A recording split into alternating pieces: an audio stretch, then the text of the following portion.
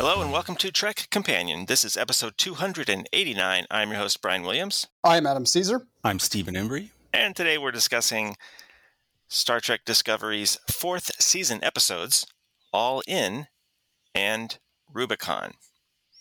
Here we go.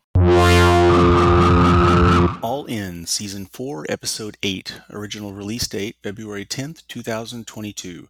Directed by Christopher J. Byrne and Jen McGowan. Written by Sean Cochran.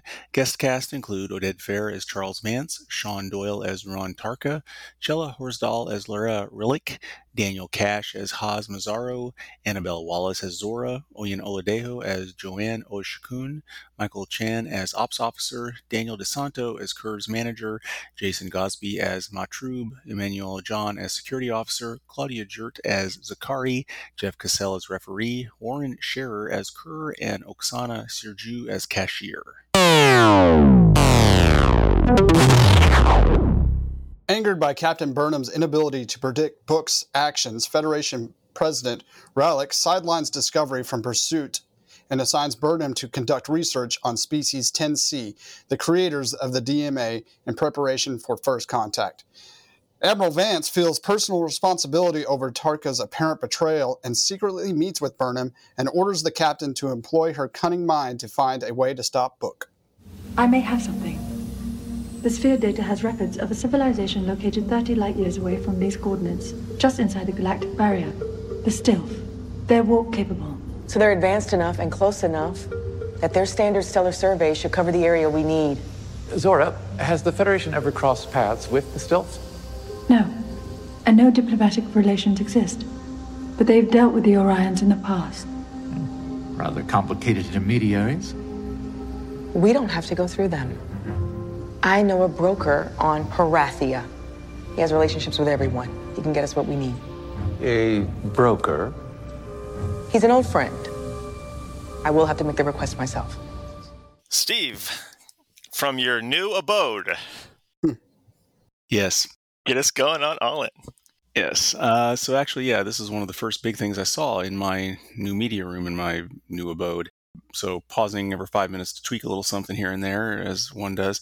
No, I kind of enjoyed it. I liked it. I mean, it was relatively entertaining as it went. But the thing was, it also felt kind of a let down a bit from the peak of where they left off. Like, this is basically one of these half-season things they're doing where, they took off a couple months, we went somewhere else. So it was kind of a mini cliffhanger in the middle of a season.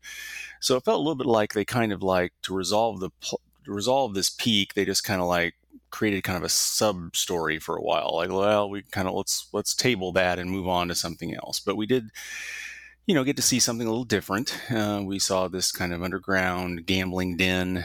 We saw this face off with the, basically playing cards and whatnot, and this kind of, battle of wits or whatnot. I thought it was relatively entertaining, although it kind of, it kind of felt like just a bit of a letdown, unique, but more of the same. I do like how we're continuing to see one-on-one type scenes in episodes, and they're doing this all season long, where we see, they'll step away for a few minutes, have a discussion between two of the main characters. I think that's valuable. But we get a little insight into the whole Boronite thing that's revealed here. But yeah, I mean, I don't think this is an awful episode by any means, but I don't think it's fantastic either. But perhaps that's a little bit of what happens after a cliffhanger type thing, or it's hard to manage expectations for the viewer, I think, a bit. So that's my first reflections. Yeah, maybe it would have blended in the surrounding episodes a little better if there hadn't been a month off or something, maybe. Adam, your first thoughts here? Overall, I like the episode. Obviously we have this conflict between Book and Burnham. They portray it. It's kind of weird because they kind of portray it in this episode. It's almost it's borderline kind of cute because they're still kind of like in a relationship. You have the, this owner of this facility kind of egging them both on because he knew them in a previous life. So we're getting a little bit more insight in what Burnham did for that year when Discovery, when they were going through time back through season 2 and all that stuff.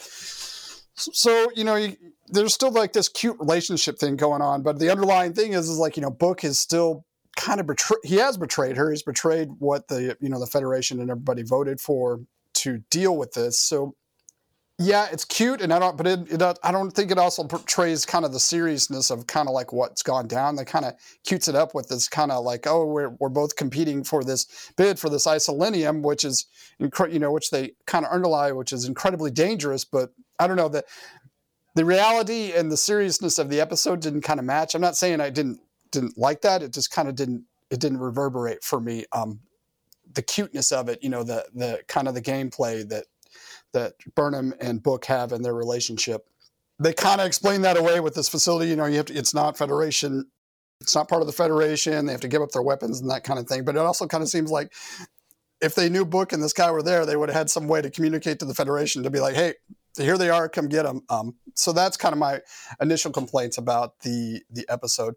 But yeah, it kind of felt like Discovery's version of Quark's Bar. That kind of had that kind of same kind of familiar, the gambling, the side deals and that kind of stuff. There was literally some of the production design reminded me of that, just like some of the yellows and I don't know. Yeah, it kind of reminded me of that a little bit. The sounds, what is the owner of the establishment? Haas. I mean, he's not Ferengi, but he has that kind of same mentality that Quark did way back in the day. So the nostalgia in me kind of enjoyed that, that back in DS9 type stuff.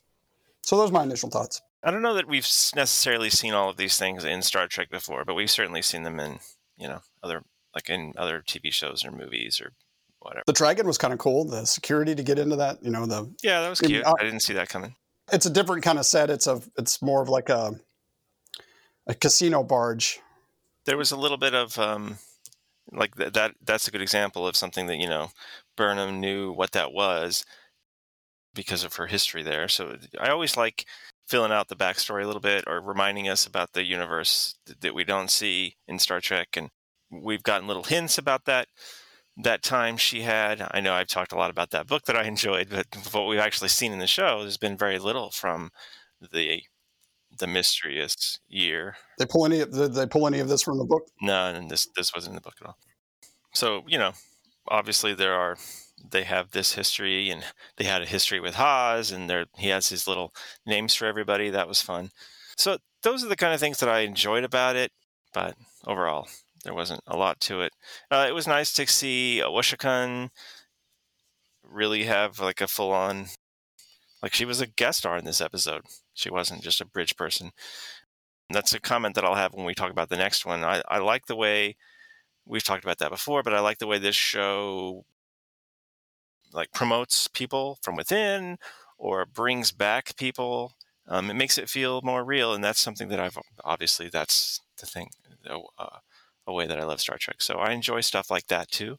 And she's a good actress. It's kind of like, I hope that doesn't sound insulting, but it's like surprising because they hired her to say shields up is what it feels like, and turns out she can act. We've seen that with some other people on this show too.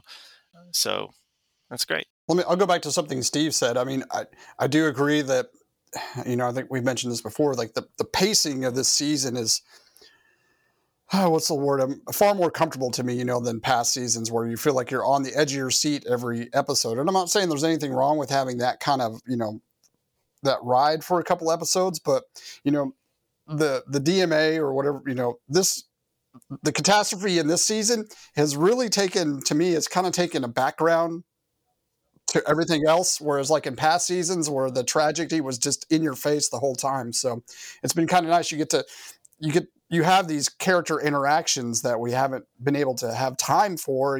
Things are going so fast, you can't keep up with it. And so I will comment on like, I think that's what you were mentioning, Steve, that the pace. The way I would disagree with that, though, is what you were talking about a few minutes ago, was the like discordant tone. I wasn't really able to enjoy this episode. I didn't have fun watching them banter. Yeah, banter or the card playing, the gambling stuff, or hustling up the bet in the fight sequence and all that stuff. because it's like, they're making this crazy weapon and they're trying to stop it from being deployed. And yeah, the seriousness didn't match it. So if that hadn't been the thing, if they were just going there for a less crazy reason, I think I could have sat back and enjoyed some of that a little more.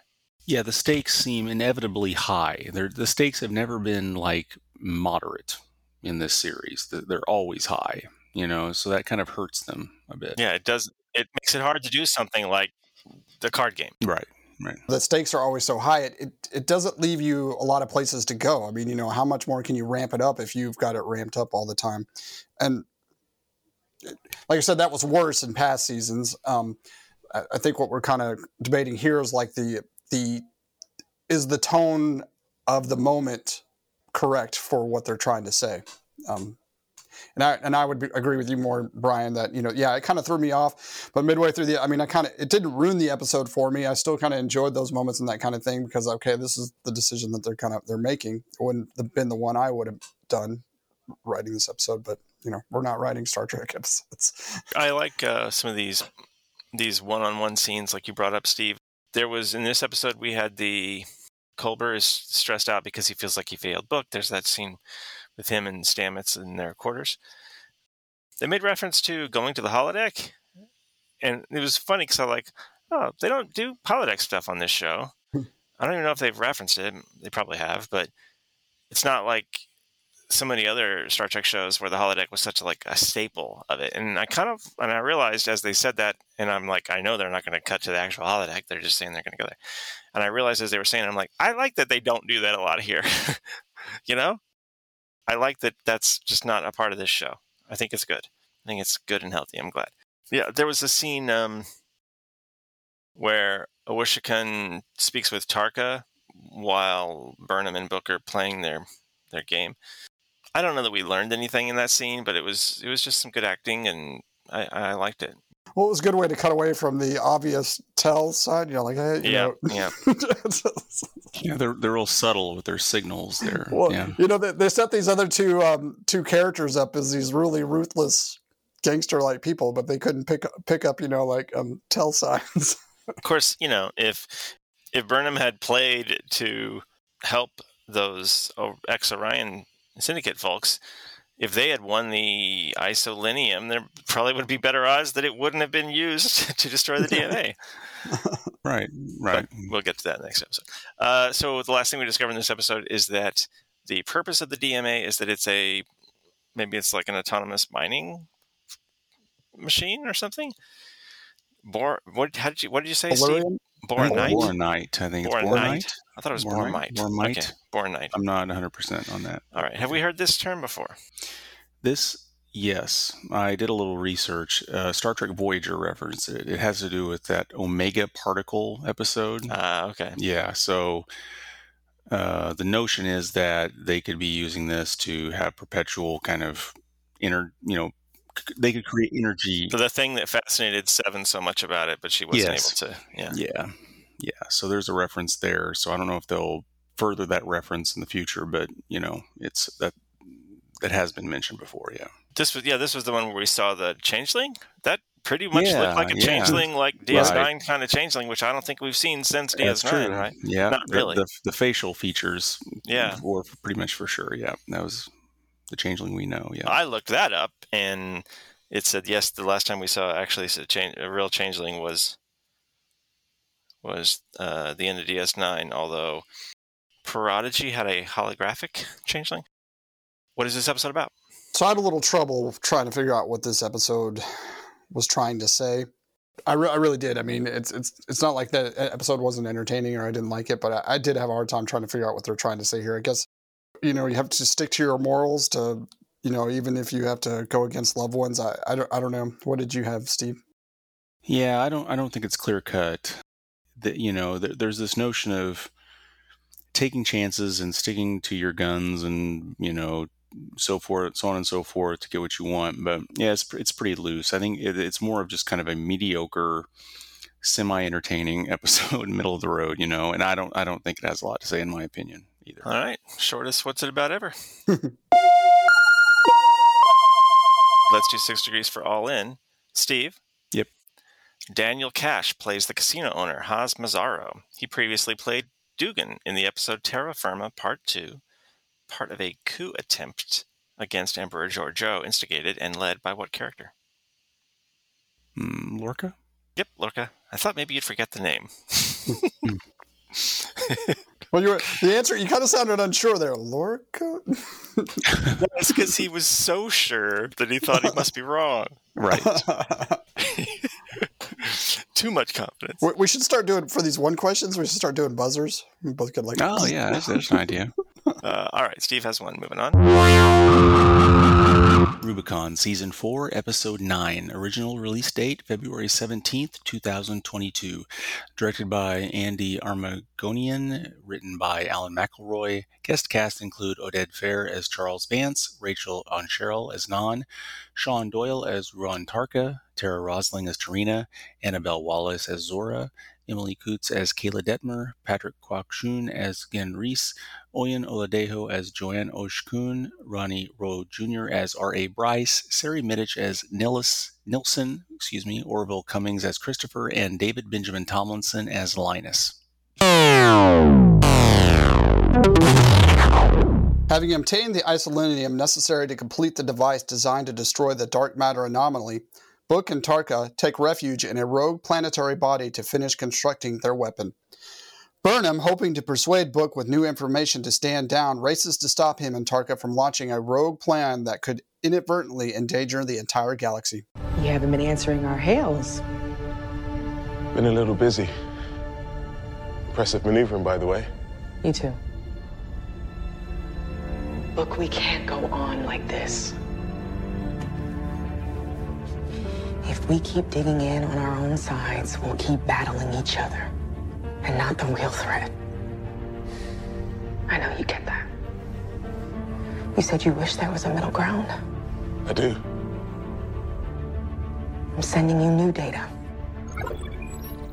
Quote, whatever one's opinions, we all have our orders, unquote. I realize that is Kelpian for opinions are like a-holes. Everybody has one. I swear that's what I thought Saru was saying on the bridge. Opinions. He has that way of speaking. Opinions are like I would have loved to hear that. Adam, kick us off on Rubicon. Rubicon. So here we go from leading off from the last episode. Obviously, Burnham lost the isolinium to Book in the last episode, but she managed to put a tracking device on there. So they know where Book and Tarka are, and they go find him. And obviously we get, our security chief returns. What is her name? Oh my God.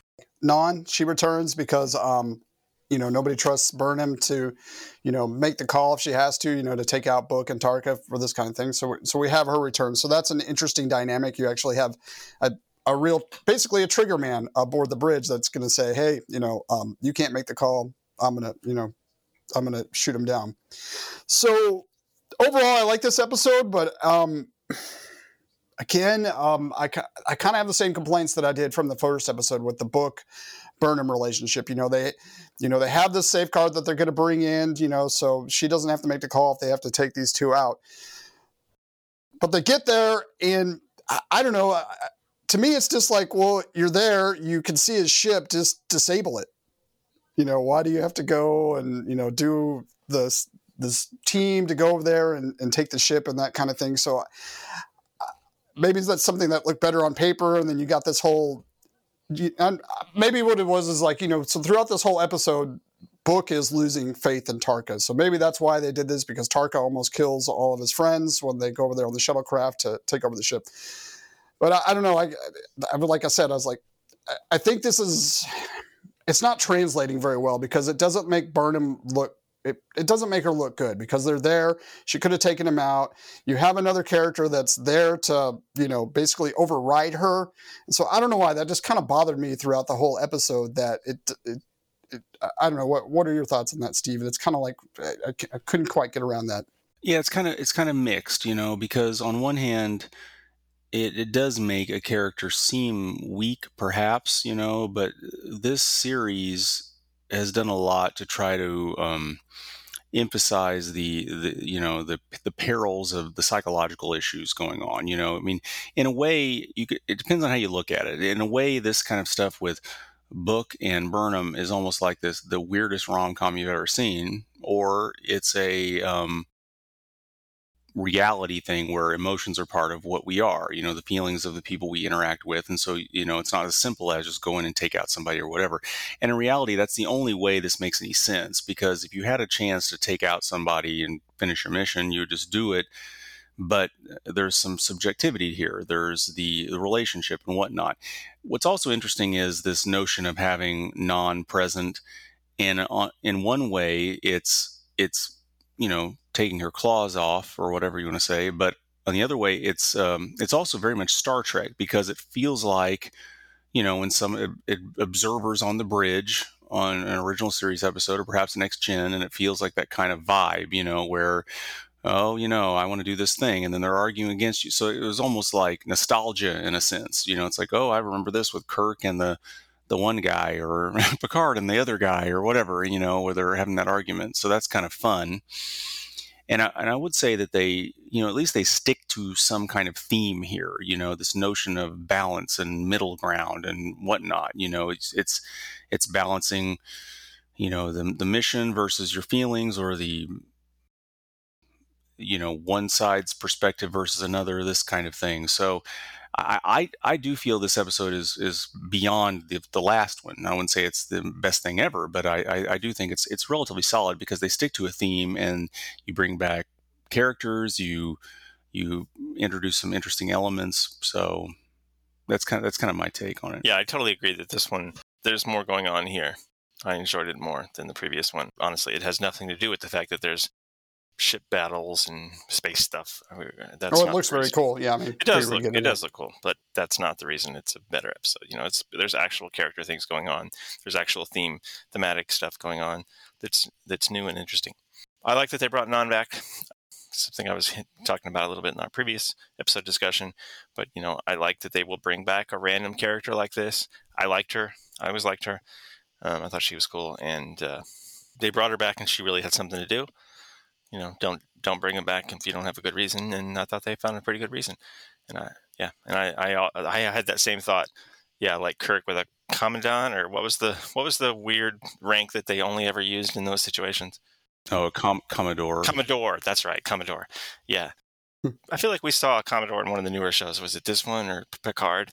There was a Commodore somewhere. That sounds familiar. Yeah.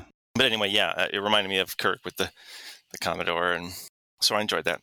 Wasn't much to it, but it was cool to see Saru lead an away team, even if it was a bust and didn't last long. But I like the idea of that. I'd like to see more of that. I like him as a character, and I like it when he leads. I don't know. It was a little bit when the two guys up front were arguing, and Saru and Culber talked them down. It's like, that seemed completely inappropriate that they would even be having that argument right then. It seemed kind of silly. And do you think that was just manufactured? More about what's kind of going on in the world? Do you think that was a comment on well, even if it was, society? It had no place at that moment. It didn't I agree, but do you think that's what they were trying to do, is comment on society today there? Probably, yeah. Well, we've talked about this, but it's the same kind of thing. Like when Burnham realizes what she needs going to do is to take a shuttle over there to try and talk to him face to face between glass. They're literally in the middle of a ship-to-ship battle, firing phasers and photon torpedoes at each other, and she takes Non into the briefing room. Let's have a quick chat. I mean, it was the wrong time for that conversation. It didn't make. It's like while they're talking, they could be, shot. So that was kind of silly. But we've had that complaint on this show before. Well, I mean, I know I'm complaining about. I sympathize with what the writers are kind of having to go through. I mean, they spent a lot of time setting up the Book and Burnham relationship, and I liked it. I've always liked it. I still like it. And overall, Book is not a bad character, but they have him doing bad things. I guess that's kind of another unevenness of this. It's like both these characters, Book and Tarka, and obviously know far less about Tarka, and maybe this is what they're going for, so you can sympathize with them. They're not bad people. We know Book's not bad, and we know Tarka's not bad, although his reasonings are very selfish because he just wants to get to this other reality he wants to go to. So I don't know. It's kind of hard to balance that because you're going after these people for, that are going to potentially do horrible things, but at the same time, you still like them. So it's a hard balance, and I find it a little bit uneven at times. I mean, I understand wanting to give the show drama, and what's more dramatic than having Burnham and Book at odds on this show. I understand that, but it doesn't seem there's a level of rationality and logic and that Book just completely lacks. And I said I'll give him credit, for his whole planet was destroyed, but we're getting far enough away from that where it's feeling more and more irrational, his actions. And then at the end, though, when he's talking with Burnham, and then he turns on the privacy thingy and says, I think we need to do this. I mean, that entire scene, I'm like, well, as soon as they're done talking, Tarka's going to push the button. Yeah, there's no. I mean, I just knew he was going to push the button. There was no surprise there at all. And how many times does he need to violate Book's trust before Book is standing there thinking, if I tell him I'm going to agree to this, he's going to push the button? How does he not think this? How does he not know that? I don't like feeling like I'm ahead of the show or the characters. It's a bad look. Yeah, they didn't do Book's character any favors because it kind of there's a naivety to it. It's like, why are you trusting this guy over the woman you love? Yeah, there were multiple times in this episode, that one and earlier also, where you just kind of feel that what's going to happen. I mean, essentially, when you don't see when they're making their big plan. First off, when they're making the big plan, it feels like one of 1,000 different films where they're setting the stage for a big heist or something, and it doesn't go like it says. So it's not going to be that way. So immediately that. Second, once they do it, everything is just off, and the characters, it just you kind of are ahead of it. That's true. That's absolutely true. The very final moments of the episode did surprise me. Actually, the new DMA reappearing where the old one was. I wasn't really sure how they were going to go there, but I like that, and that was a nice little cliffhanger into the next episode. And is it Burnham or Saru that has the line, ready or not, we've just made first contact, or something like that? Yeah, it's both of them. I think Saru starts the line and Burnham finishes it. Yes. So I like that. If we weren't doing our podcast, I would have gone into the next episode.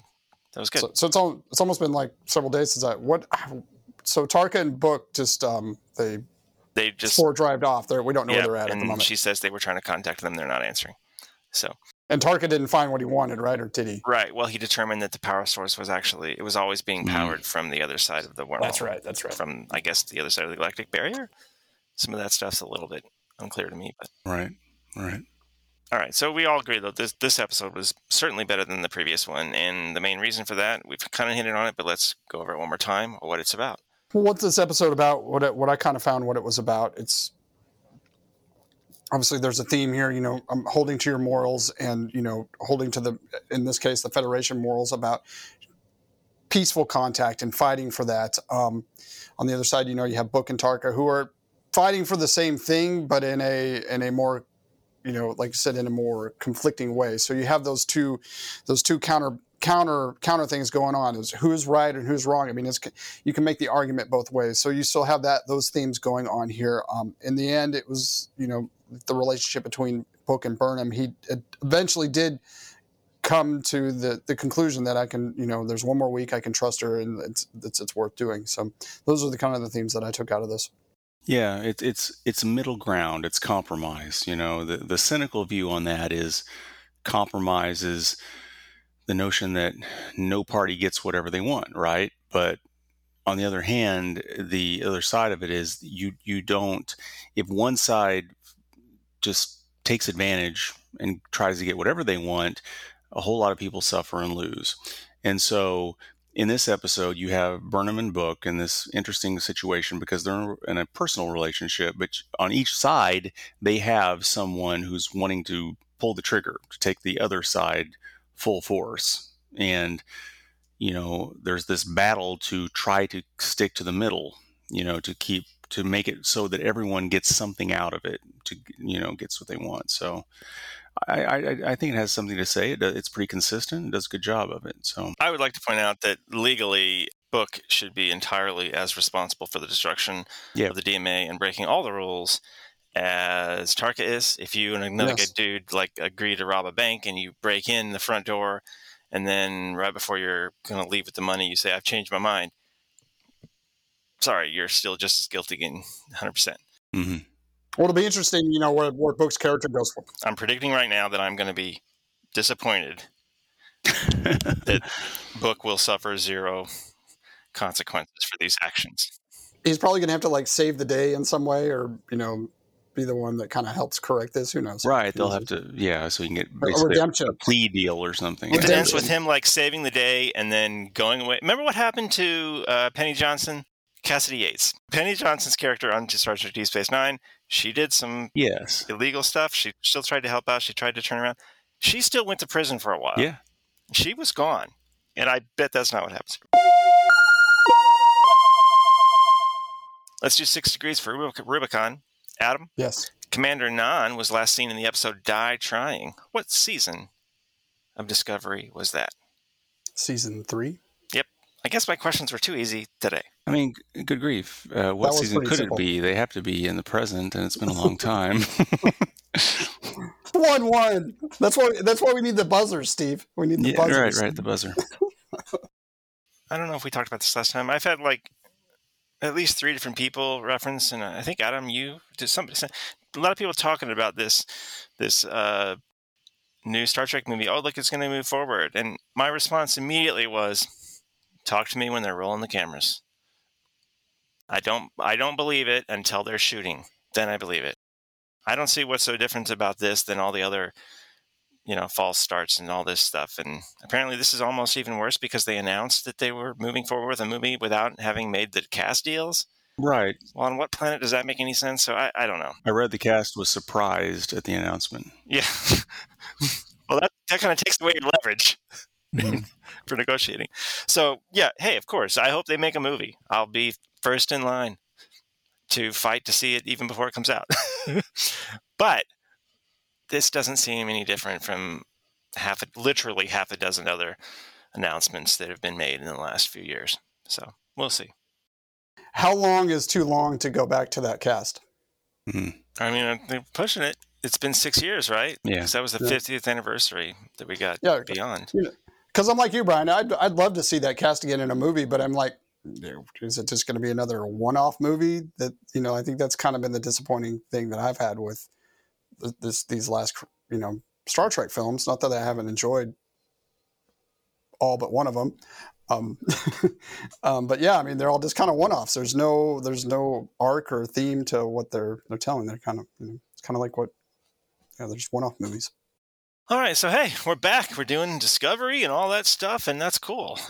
I mentioned last time that I think we've decided what we're going to do next.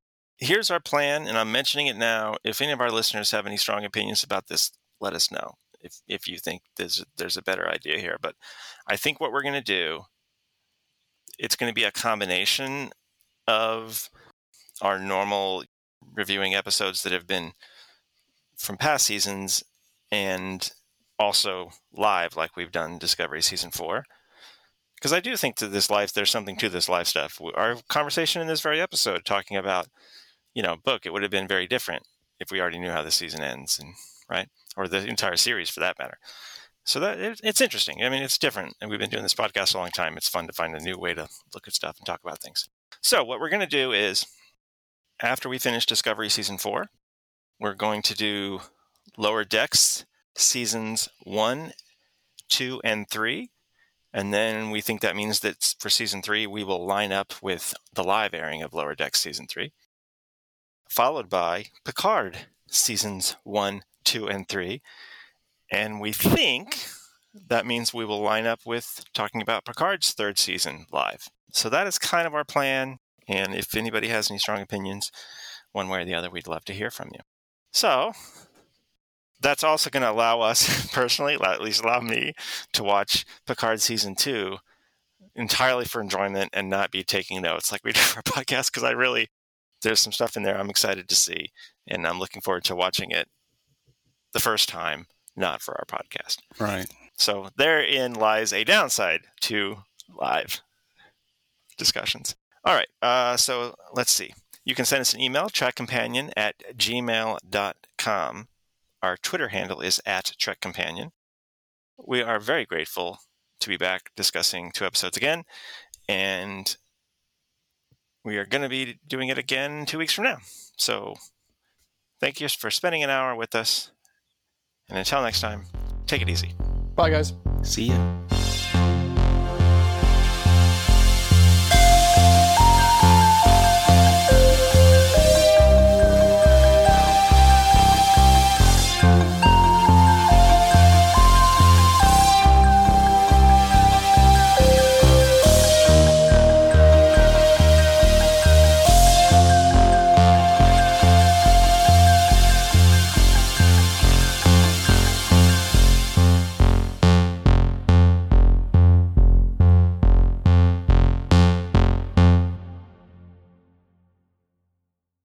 Stefan, I passed it.